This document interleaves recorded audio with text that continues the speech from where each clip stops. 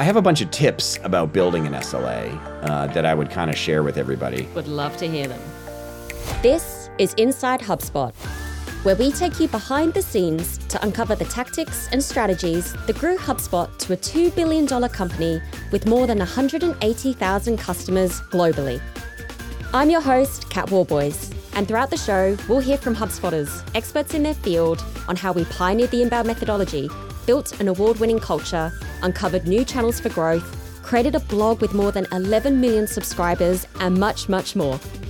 Whether you're a startup or a scale-up, a marketer or the CEO, you'll learn from our triumphs and our missteps that can be applied to help you grow better. In our previous episode, we spoke with HubSpot's Senior VP of Marketing, John Dick, who covered what the flywheel is and how we pioneered the inbound methodology. One of the most common questions I get asked in my role is how to foster better collaboration between marketing and sales. This is a challenge that all marketers wrestle with at some point in their career. Sales are forever wanting more leads, but marketing never feel like the demand generated is being followed up with. Naturally, this can cause some challenges. In this mini episode, I chat to John about how HubSpot tackles this very problem using a service level agreement, or the SLA as we like to call it. Let's dive in. An SLA is a service level agreement. I first got exposed to SLAs not in a sales and marketing context, but actually more in a technology context. Either in manufacturing or when you purchase from a technology company, they have some sort of SLA with their customers where they say our service level agreement is that our service will be up to this bar in order for, and if it drops below that, then we're not doing our job. And if it stays above that, we're doing our job. And it's just a way to I think essentially tell your customers how reliable you're going to be. And when you apply it to sales and marketing, it works the same exact way, right? It's for sales and marketing, it's a two-sided agreement. It essentially measures how much demand marketing commits to drive every month or every quarter or every year, depending on your business model. And the flip side of it is that the sales has a side of the SLA, which is what they commit to do in terms of working that demand. And so it immediately creates a situation where the most common disagreements between marketing and sales teams, which as we all know goes something like this. Sales teams say the leads are no good, and the marketing team says you're not working the leads. It immediately eliminates those disagreements because marketing can just say, we agreed to how much we drive and what the criteria for that would be, and you had agreed to work it. And if one team drops below, then you can say, okay, cool, you're not doing your job. And if it stays above, then it's okay, we're doing our job. And it just eliminates 95% of the disagreements and the arguments. And it takes something that, used to be somewhat subjective and makes it very objective. And I think that's the key to foundation for a great sales and marketing relationship. And we can get very formula driven with that, right? On exactly what does good look like. And so more from HubSpot's perspective, how does that planning process to build an SLA look? What teams are we dependent on? How do we approach that at HubSpot each year? Yeah.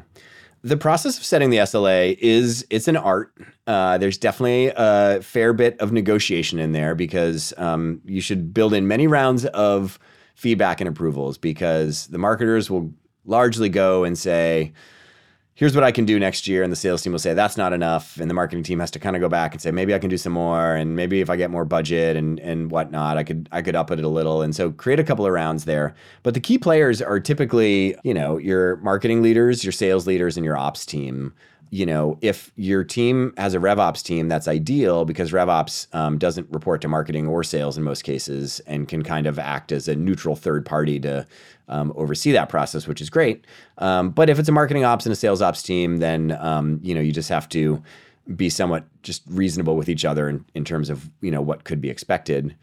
I have a bunch of tips about building an SLA that I would kind of share with everybody. Would love to hear them. I think the first is it has to be value-based, not volume-based. Do not get yourself into a situation as a marketer where you're signing up to a volume goal. You're just going to be really unhappy with it because it's going to force you down a path of doing things that produce low quality demand that's not going to close well. And it's just going to create a situation where your sales team is actually going to come back and say, this stuff's just not good. And that's just not the kind of relationship you want to have. So instead, you want to build an SLA that's based on value, pipeline value, or, closed won revenue value. You definitely want it to be a leading indicator, not a lagging indicator. So you don't want to use actual MRR. You want to use either some expected MRR calculation or a pipeline calculation or something like that. My third tip about building an SLA would be, to whatever extent possible, define your marketing QLs very explicitly. Yeah. When I joined HubSpot, we used to have more of a scoring model for our MQLs. And it was kind of like, oh, if they did enough activities, like, then they're an MQL. They're engaged enough for marketing to qualify them.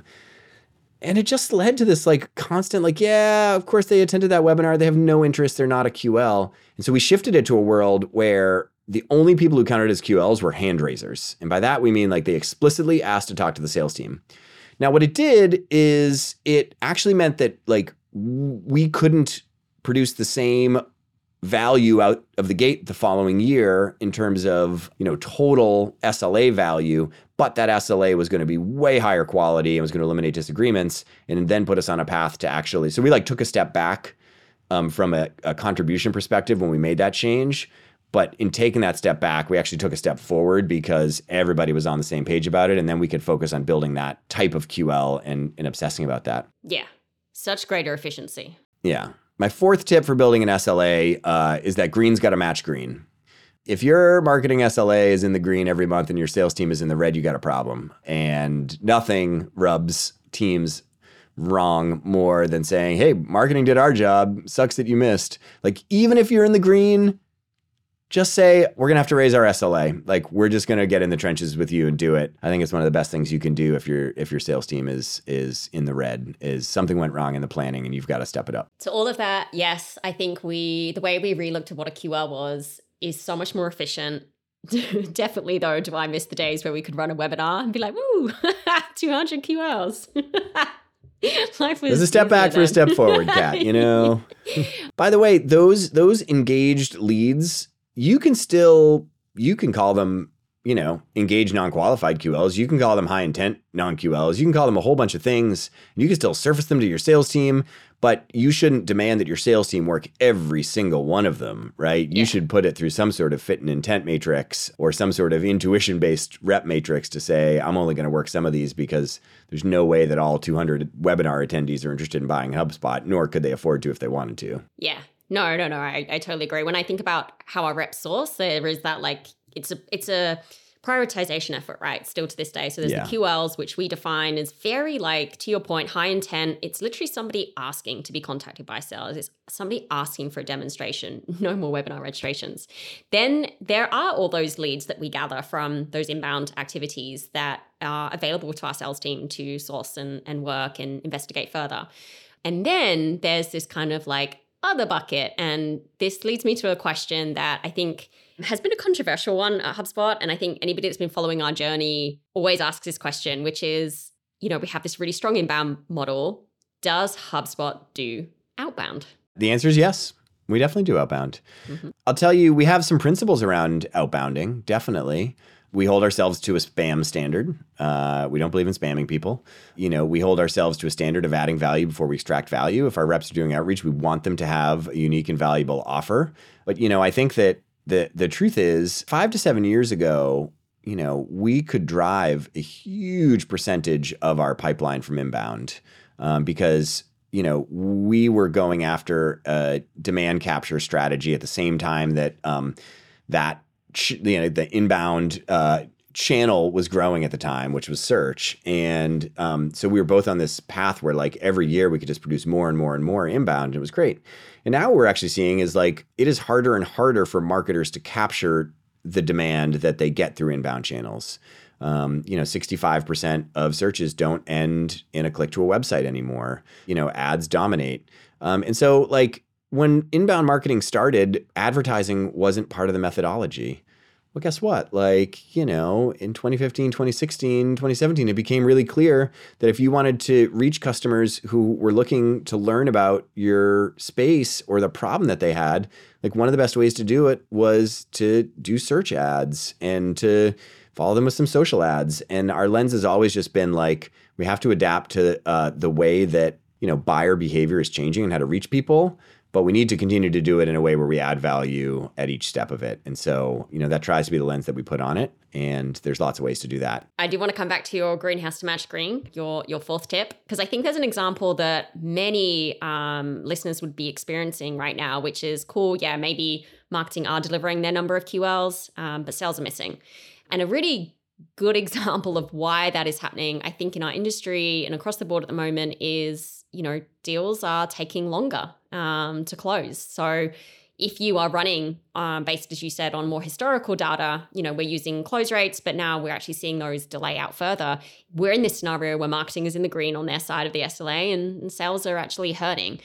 I think in an example like that, what does HubSpot do? What's an example of us rolling up our sleeves here, helping the sales teams where we see, they're in the red, and it's probably because of longer sales cycles? Well, we try and get surgical about it. And we say, well, okay, cool. If we have a close rate problem, what can we do to improve close rates? And what can we do to accelerate deals? And so you can imagine all sorts of things that are deal accelerants or close rate accelerants, more tools to arm the champions to go to their CFO and their CIO and ensure them that, HubSpot is an investment that's going to get a high return.